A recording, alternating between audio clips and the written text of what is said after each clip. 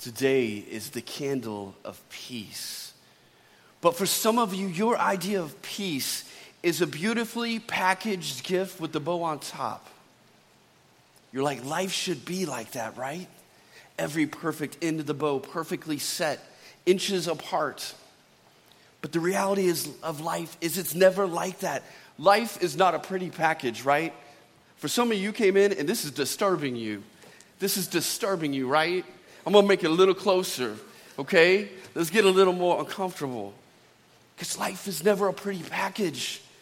Even God's story was not a pretty package. Listen to this. He was born amongst barn animals in a cave, placed in a stone-feeding trough called a manger. His life at 2 years old was threatened to be murdered by King Herod. He lived, our king was a refugee in a pagan place called Egypt for a time. He was a refugee. He was raised when they came back to Israel in a backwards place like Nazareth of Galilee, which is the backwoods or the wrong side of the tracks in Israel. A place that faced prejudice from their own countrymen because they were born in the wrong region and talked with funny accents. And it's also very likely that his earthly dad, Joseph, died when Jesus was young. It's not a pretty package. Peace doesn't mean your circumstances are peaceful. Peace is a person, and he provides peace in here no matter what life looks like. No matter what your life looks like. The problem is this is what our life looks like, and if you look around, it looks beautiful, and you're like, why does everybody look beautiful around me, but I look like this? Why do I feel like this? Why did this happen to me? And we try to control it, and we're moving the wrapping paper around. We're doing whatever we can. But peace is a person, and it's peace in here. He is the Prince of Peace. And especially as we look at the wise men today, peace comes from worshiping a king. So what made the wise men wise? Their worship. They traveled over 300 miles to do one thing and one thing alone, worship Jesus. They came for one reason, to meet a king in expectation. See, we're doing this sermon series called Advent. And Advent means to anticipate, to have expectation. Do we live in Advent? In expectation, anticipation of meeting with our king every time we come in here to worship. It takes one meeting. How do you know that? How many of you have known this? The speaker can say all kinds of things, but it takes one worship song for the Spirit of God to touch your heart and change it. How many of you know you need one touch from Jesus and it changes everything? But how many of you know that you have an enemy that wants to keep you away from worship? Because he knows what the Bible says. Most Christians don't know what the Bible says. It says that our King, our God, inhabits the praises of his people. It says when we start to worship, God fights for us. That scares him.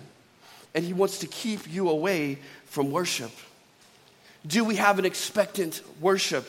The wise men expected to meet and worship the king. It says in the scriptures, they came from far away. And we have to speculate a little bit here.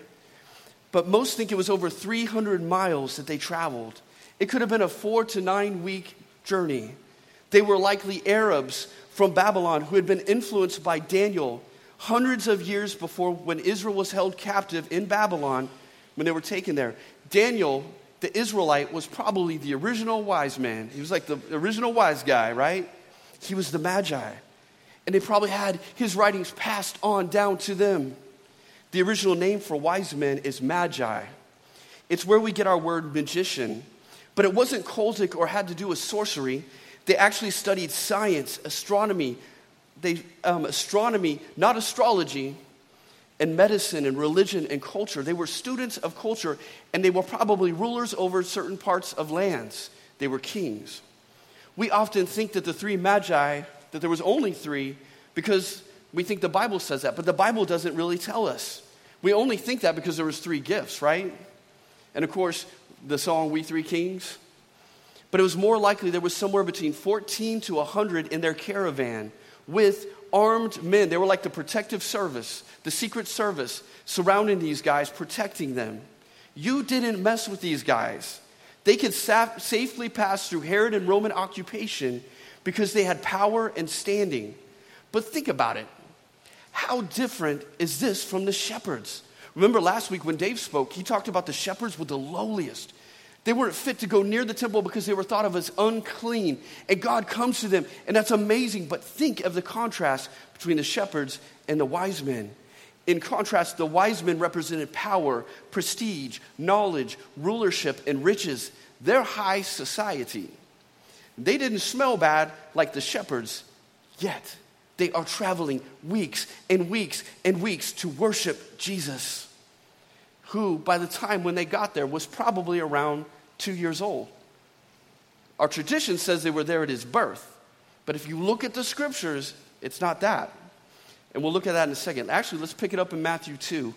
It says this: after Jesus was born, that's really key right there. After Jesus was born, in Bethlehem in Judea, during the time of King Herod, Magi from the east came to Jerusalem and asked, "Where is the one who is born King of the Jews? We saw his star in the east and have come to worship him." So at some point after Jesus is born, they see a star and they start traveling. And that star takes them to Jerusalem, and then it disappears. And you'll see that in a second. So they've come from the east and come to worship him. When King Herod heard this, he was disturbed. Now catch this. And all Jerusalem with him. When he had called together all the people's chief priests and teachers of the law, he asked them where the Christ was to be born. "In Bethlehem in Judea," they replied, "for this is what the prophet has written. But you, Bethlehem, in the land of Judah, are by no means least among the rulers of Judah. For out of you will come a ruler who will be the shepherd of my people Israel." Then Herod called the Magi secretly and found out from them the exact time the star had appeared. He sent them to Bethlehem, saying, "Go and make a careful search for the child. As soon as you find him, report him to me so that I may too go and worship him." So why'd they go to Bethlehem? Herod told them to, right? After they heard the king, they went on their way. And suddenly the star appears. They had seen in the east, went ahead of them until it stopped over the place where the child was. It's pretty cool.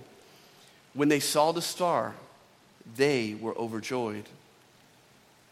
On coming to the house, not a stable, not a place where you put animals, and coming to the house, Joseph's probably out working because it doesn't mention him. On coming to the house, they saw the child, not baby, this is the Greek word for child, with his mother Mary, and they bowed down and worshiped him. Then they opened their treasures and presented him with gifts of gold, of incense, and myrrh. And having been warned in a dream not to go back to Herod, they returned at another route. You see, they were wise because of their expectant worship. See, we come to church to worship the King. That's why we're here. There's something special when the body of Christ comes together and we worship our King. We have an expectance to meet with him. You see, they got an audience with the King of Kings because they expected one. And I'm relating this to us. What do you expect when you come to church? Do you meet with God? Or do you not meet with God because you're not expecting to meet with God? Many of them lived. Think about this. Think about this. Many of them in Bethlehem lived right next door to Jesus. When he went to Israel, many of them passed by him. But it takes these Arabs that come over 300 miles in expectation to worship a king. You see, they weren't expecting anything. But notice it said, remember I told you to remember, King Herod was disturbed. Well, we kind of know why King Herod was disturbed if you know the story. He was power, all the position, all that stuff. But it says, and all Jerusalem with him. I can almost hear them saying, who are these Arab foreigners asking about a king? It must have been all strange to them. Or was it? Look, it's been 1.5 years since he's been born. It says in Luke that the shepherds told everyone in Bethlehem and Jerusalem about the Messiah being born. 40 days after childbirth, Mary and Joseph take Jesus to Jerusalem, 5 miles away to the temple to be dedicated. Simeon and Anna are well-known prophets in the temple at the time they bring Jesus. And those prophets and that prophetess express that they've seen Messiah. And it says they didn't just go to Jerusalem. The word spread all over Israel. The news is out. There's a king. The news is out. But notice an absence of worship on the Jews' part. The word is out at his birth in Jerusalem and Bethlehem. But who travels back from Jerusalem 5 miles back to Bethlehem to worship him, to serve him? And now it's been 1.5 years or 2 years later, and these Arabs come 300 miles in deep reverence. Guys, I don't know about you, but I live less than a mile away from the church when I come to worship. And there are times that I forget why I'm here. I take it for granted. I get caught up in the outward things instead of the heart of worship. You see, sometimes we can be around something. Sometimes we can be around something and almost get so comfortable and so desensitized, we stop expecting to meet with the King. We stop saying, I'll follow you anywhere. You want me to go 5 miles back to Bethlehem? I'm there. I'll serve you. I'll do what it takes, Lord. Wherever you want me to go, whatever you want me to do. We can be so about ourselves that we miss God.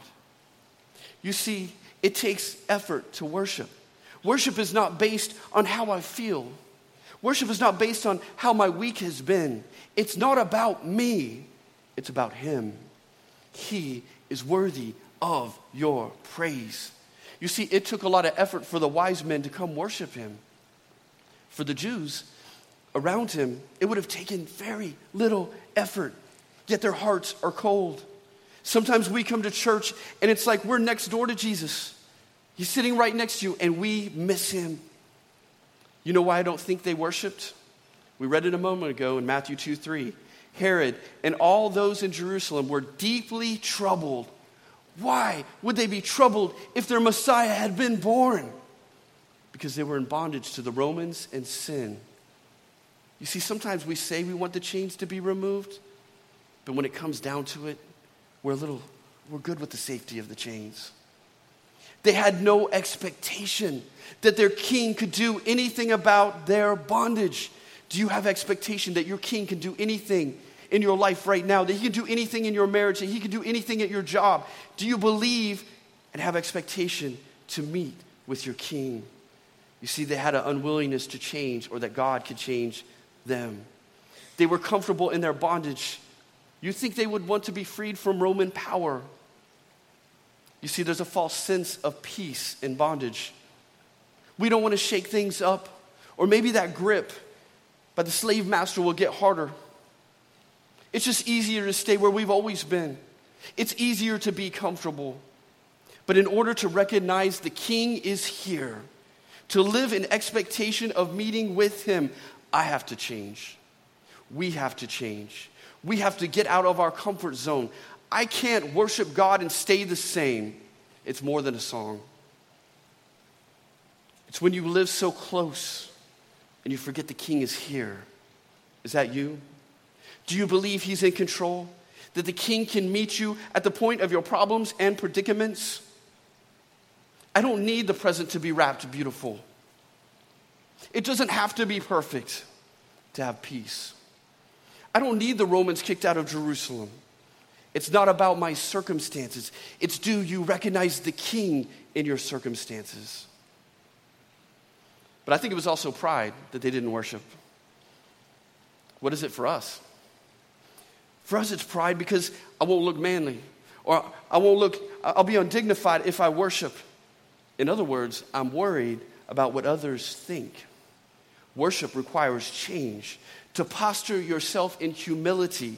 They're kings, but they're worshiping the king. Notice the wise men bowed. They bowed. That's a posture of humility. Kings don't bow, but they bow before this king. They're high society. And now in their holy house in Bethlehem, and they surrender the dignity the world has assigned to them because they're in the presence of the one who is more dignified. They surrender every title because he deserves all titles. Why?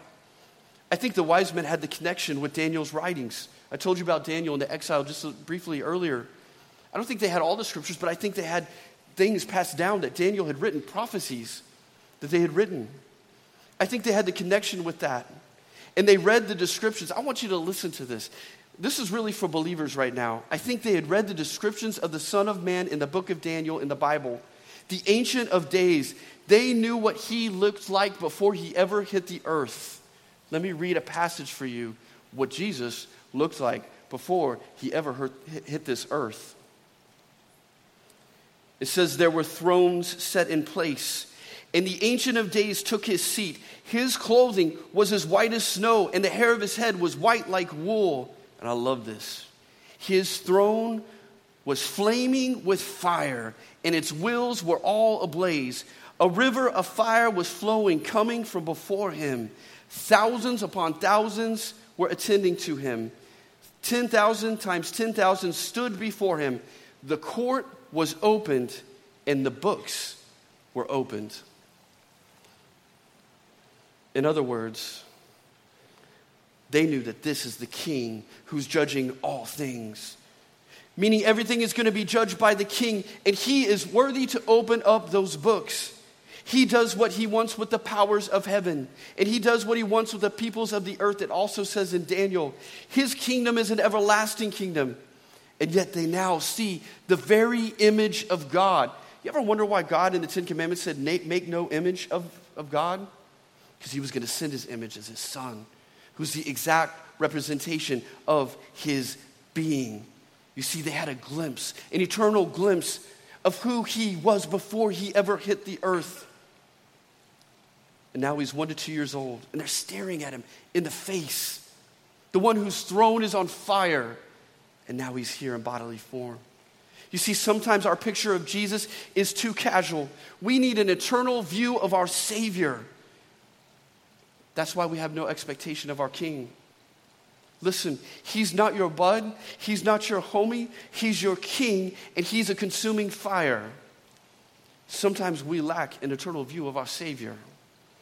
And when you have an eternal perspective, you surrender all the human dignity and worth the world has assigned to you because it's all passing away. And you bow down to the one in the whom, and I've had this picture of Jesus in my head that it says in Revelation that he had many crowns on his head. Do you guys remember the old hymn? I've been singing it all week. Crown him with many crowns. And what does it say at the end of the verse? All hail him as what? Our matchless king. Have you forgotten he is the matchless king? That he wears many crowns on his head? We need an eternal picture of him when we come to worship. At some point, you will have to realize the king is worth worshiping no matter what anyone thinks around you. Jesus set the captives free, right? Freed people freely worship. Are you free? So they came expectant to meet with the king, and they bowed. And it says this, I love it. So the star, Herod sends them out, the star reappears, the star goes right over the house. And it says when they got to the house and they saw the star was right above it, it says they were overjoyed. It wasn't a little bit of joy. It wasn't no joy. In the Greek, it's exceedingly great joy. These kings are now undignified with joy. Do you have any joy in worship? No matter what the present looks like, no matter what it looks like in your life right now, do you come expecting an encounter with the king? Because when you do, you'll find joy. It won't matter what your circumstances are looking like. When you meet with the king and you get at his throne, joy is produced. You see, joy is produced by something. Great expectation produces great joy. Great expectation produces great peace, no matter what the present looks like. Do you have peace? Do you have joy? Do you realize he's here? He's with you. He's with you at the hospital. He's with you here. He's with you at home. He's with you in his car. Do you realize he's there? You don't have great joy because you don't have great expectations when you come to worship. If you got joy in your heart, listen, this is what my buddy Tom Carter says. If you got joy in your heart, then maybe you could inform your face about it. Right? Right, Beth? Beth's like, I can't believe you went there. That's his wife. Listen, I'm the same way. Sometimes we come into worship and it's like we have permanent bedhead of the soul. We're like, yeah, crown him with many crowns. This is our matchless king we are worshiping. Isn't it amazing they had exceedingly great joy? And this is the time of year when we are told is the greatest season of depression and loneliness. Is it possible? Is it possible that we have our expectations misplaced? Do you realize the more that you want to meet with him, more than you could ever want to? See, most of us just don't desire to meet with him. Let's be honest. I've been there. But do you realize whether you want to or not, he has more joy in meeting with you than you could ever have with him. He's waiting for you. How many kings wait for their people to come into his presence? That's not what kings do. You see, this king is different from the world. Usually when you go see an earthly king, it's usually curt and businesslike, and the king ushers you out. It's all business. He doesn't really care about anything else. He just moves you on to his next appointment. Listen, you are not his next appointment. You are his child. And he loves when you're in his presence. How excited would you be if you had a meeting with someone famous? You insert whoever that looks like. I don't know what that is for you, okay? Because you ask a 4-year-old, Barney is the most famous person in the world, all right? But think about it. Whoever the most famous person is for you. We took my kids to Disney, one of the Disney things. They keep changing names. I can't keep up with it. I think it was Hollywood Studios because we are like Star Wars fanatics, all right? And so we went, and Jen and I knew this, and we told our kids before they went that they were going to get to meet BB-8, Rey, and Kylo Ren. Well, my kids were like, we got to get our Star Wars shirts. We got to put them on. They were so excited. They barely slept thinking about their meeting with BB-8, Rey, and Kylo Ren. What about you? If you knew you were meeting Jesus today, you wouldn't sleep the night before. You'd wonder what clothes you'd wear. You'd rehearse what you'd say, right? How would you prepare for that meeting? Listen, I'm not saying that you have to dress up for church. God looks on the inside, not the outside. It's about heart. But worship means we come prepared in expectation. Listen, you have an invitation with God's people every Sunday to meet with the King. I ought to be more prepared to come to church than that if I was meeting with a famous person, because you're meeting with the famous person, the famous one. He may be rejected now, but he's the King of Kings and Lord of Lords. You see, it's God's presence that separates us from any organization in the world. It's God's presence that separates us as a people from anybody else in the world. Worship is not a place, it's not a style, it's a person. A person we are meeting with, and he deserves our highest praise. How many of you know God is everywhere? It's called his omnipresence. His omnipresence. He was here when you showed up. But how many of you experience his manifest presence? When his spirit touches your heart, when he opens the eyes of your heart, when he touches you. Whether you're in your home, in your car, or at church, there's a difference. You don't meet with him because you're not expecting to meet with him. So it says they bowed, they worshiped, and this is my favorite one. It says listen to this, they opened up their treasures and gifts of gold, frankincense, and myrrh. Notice it says they opened their gifts. See, usually when we give, what happens? The receiver opens the gift, right? And we stare at them. We're like, you better like what I got you kind of thing. Right? But it says the wise men opened it. You see, when you present a gift to an earthly king in a royal court, you open the gift to see if it's acceptable. The king doesn't open it. You see, it's humbling to open our gifts and present it before the king because you're waiting to see, is this a worthy gift? Is this worthy of you? Will he accept it? Will he accept something that looks like this? Remember, this is the one that the wise men had heard of, that his throne is on fire, who is the image of God, and they're looking at him with these gifts. I think they were, and it doesn't say this in the Bible, I'm just speculating, but I think they were hesitantly opening these gifts before Jesus, saying, this is all we got, gold, frankincense, and myrrh. Because you see, they knew who he was. They knew how far he had they traveled far, right? But they knew he traveled further. They knew he came from heaven and that he gave more than they could ever give. Gold, frankincense, and myrrh are not good enough. It is dung compared to what the king deserves, because this king was born to die. This king was born to be savior of the world. And I think they're presenting their gifts like, is it good enough? Waiting. And I think the Father looked down from heaven. Remember, I'm just speculating. I think the Father looks from heaven. He says, I'm looking at your heart. And because you have a heart of expectation that you would travel from miles and miles and miles just to be with my son, it's acceptable. Jeremiah wrote during the exile. He was a prophet during the time of Daniel. And I think they would have known, again, I'm speculating, but I think they would have known this verse. Jeremiah wrote this. In that time in Babylon, he said, this is what God is speaking. He says, if you seek me, you will find me. When you seek me with what? All your heart, says the Lord. Our expectation, I love this. Our expectation in worship isn't based on how good enough we are, how the package looked. It's based on a promise that he will be there, that we will find him every time we seek him with all our hearts. See, often what we have to give the king doesn't look like much. Some of you are like, all I've got is brokenness.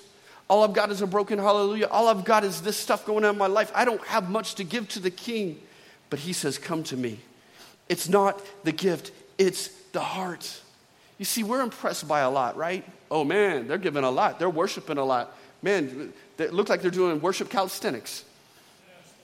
I'm kind of one of those guys. I have to admit, I have to stay in the back because I want to move around and groove, all right? Because this is my king. Now some of you be like, dude, is that guy like calisthenic gymnastics, boy? What's up? You know?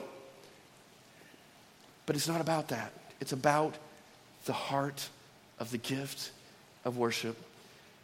Some of you may have noticed this odd thing over here. I love it. Ellie, my daughter, on a Saturday had been garage selling, and she burst through our door. And she was like, Daddy, Daddy, Daddy, look what I got. Look what I got. And she gave me this. She says, I got one to match it. It'll always remind me of you. And this will remind me, or I'm not saying it wrong. You know what I mean? And she's like, Daddy, I remembered you said you love roosters. I don't remember saying I love roosters. But I love this. Because my girl gave it to me. And this hangs out on my nightstand. I go to bed, and this is the last thing I see. I wake up, and this is the last thing I see. I have disturbing dreams. No, I don't. I don't have that. But this gift was from my child's heart that represented her and I's relationship. That's what it's about. That's what it's about. No matter what you're giving to your king, he just says, give me your heart. But notice, they had to open it up. He doesn't open up your heart. You open it up for him. And whatever's in there, whatever it looks like, you give to your king. They brought their best, most expensive gifts they could ever give. You see, expectant worship is extravagant worship. It's your best. It doesn't matter about the gift, it's your best. When you're expecting to meet with the king, you bring your best to the king. Our worship should be extravagant because his love is extravagant. Listen to some of the extravagant worship in the Bible. King David wanted to build a temple for the Lord. The Lord told him, your son's going to build it. You're not going to do it. But David gave to the building of the temple. Do you realize how much he gave in our current currency? $21 billion to build the temple. Would you say that's extravagant? It's pretty extravagant. King Solomon, David's son, who would build a temple, when he was made king, it was what you had to do when you were a king is you sacrificed one bull. And it was a worship and surrender to the king, saying you're the true king. But Solomon sacrificed 1,000 bulls. I wonder if anybody around him is like, look, you only have to do one bull. That's all God required. That's all he's saying. Listen, just do 10. 10 would be more than anybody's ever. What about 100, Solomon?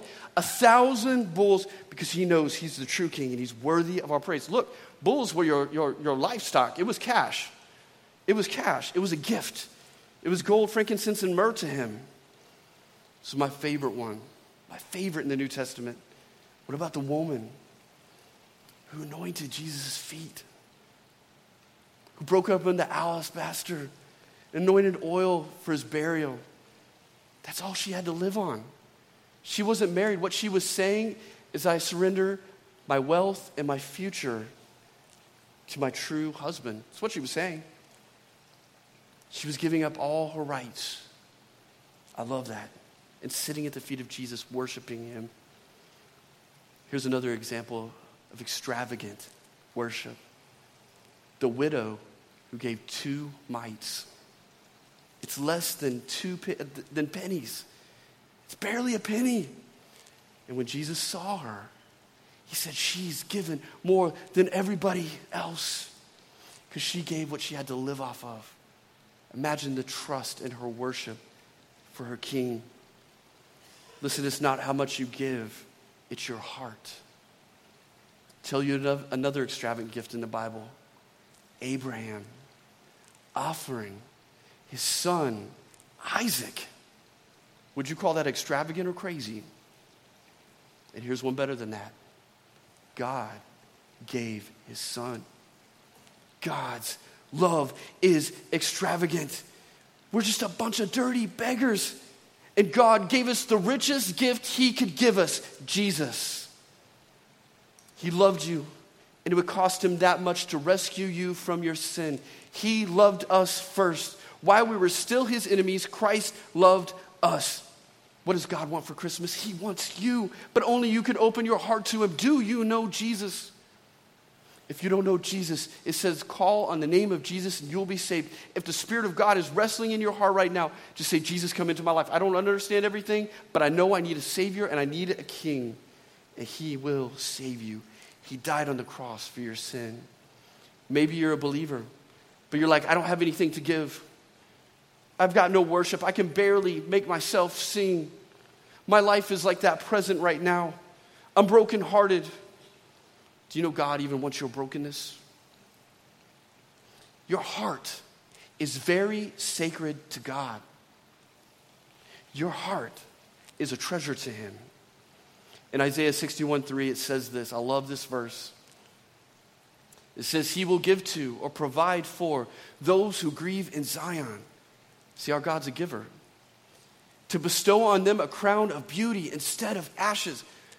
If all you got is ashes, bring him ashes, because he has a beautiful crown he wants to put on your head. If you're in mourning and you're like, that's all I got to give, he wants to give you joy. And he wants to give you a garment of praise instead of a spirit of despair. He takes our ashes, our pains, our doubt, and trades it for his beauty. He gives us peace for our despair. What made the wise men wise? Their worship. What are you going to bring to the king? Whatever it is, bring it to him.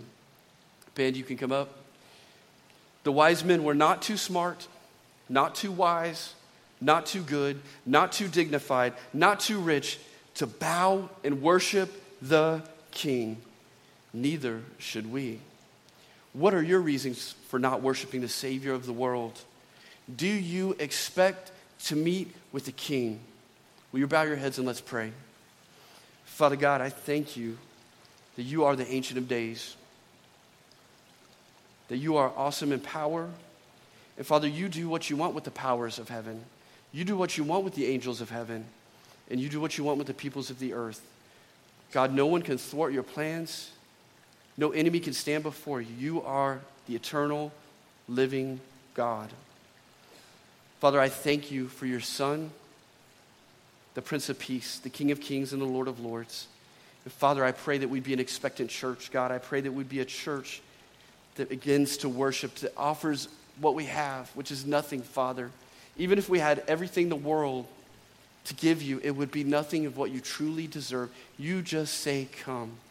Father, I pray today that you would trade those ashes that some people are carrying for your beauty, for that crown of glory as they persevere through their circumstances, God.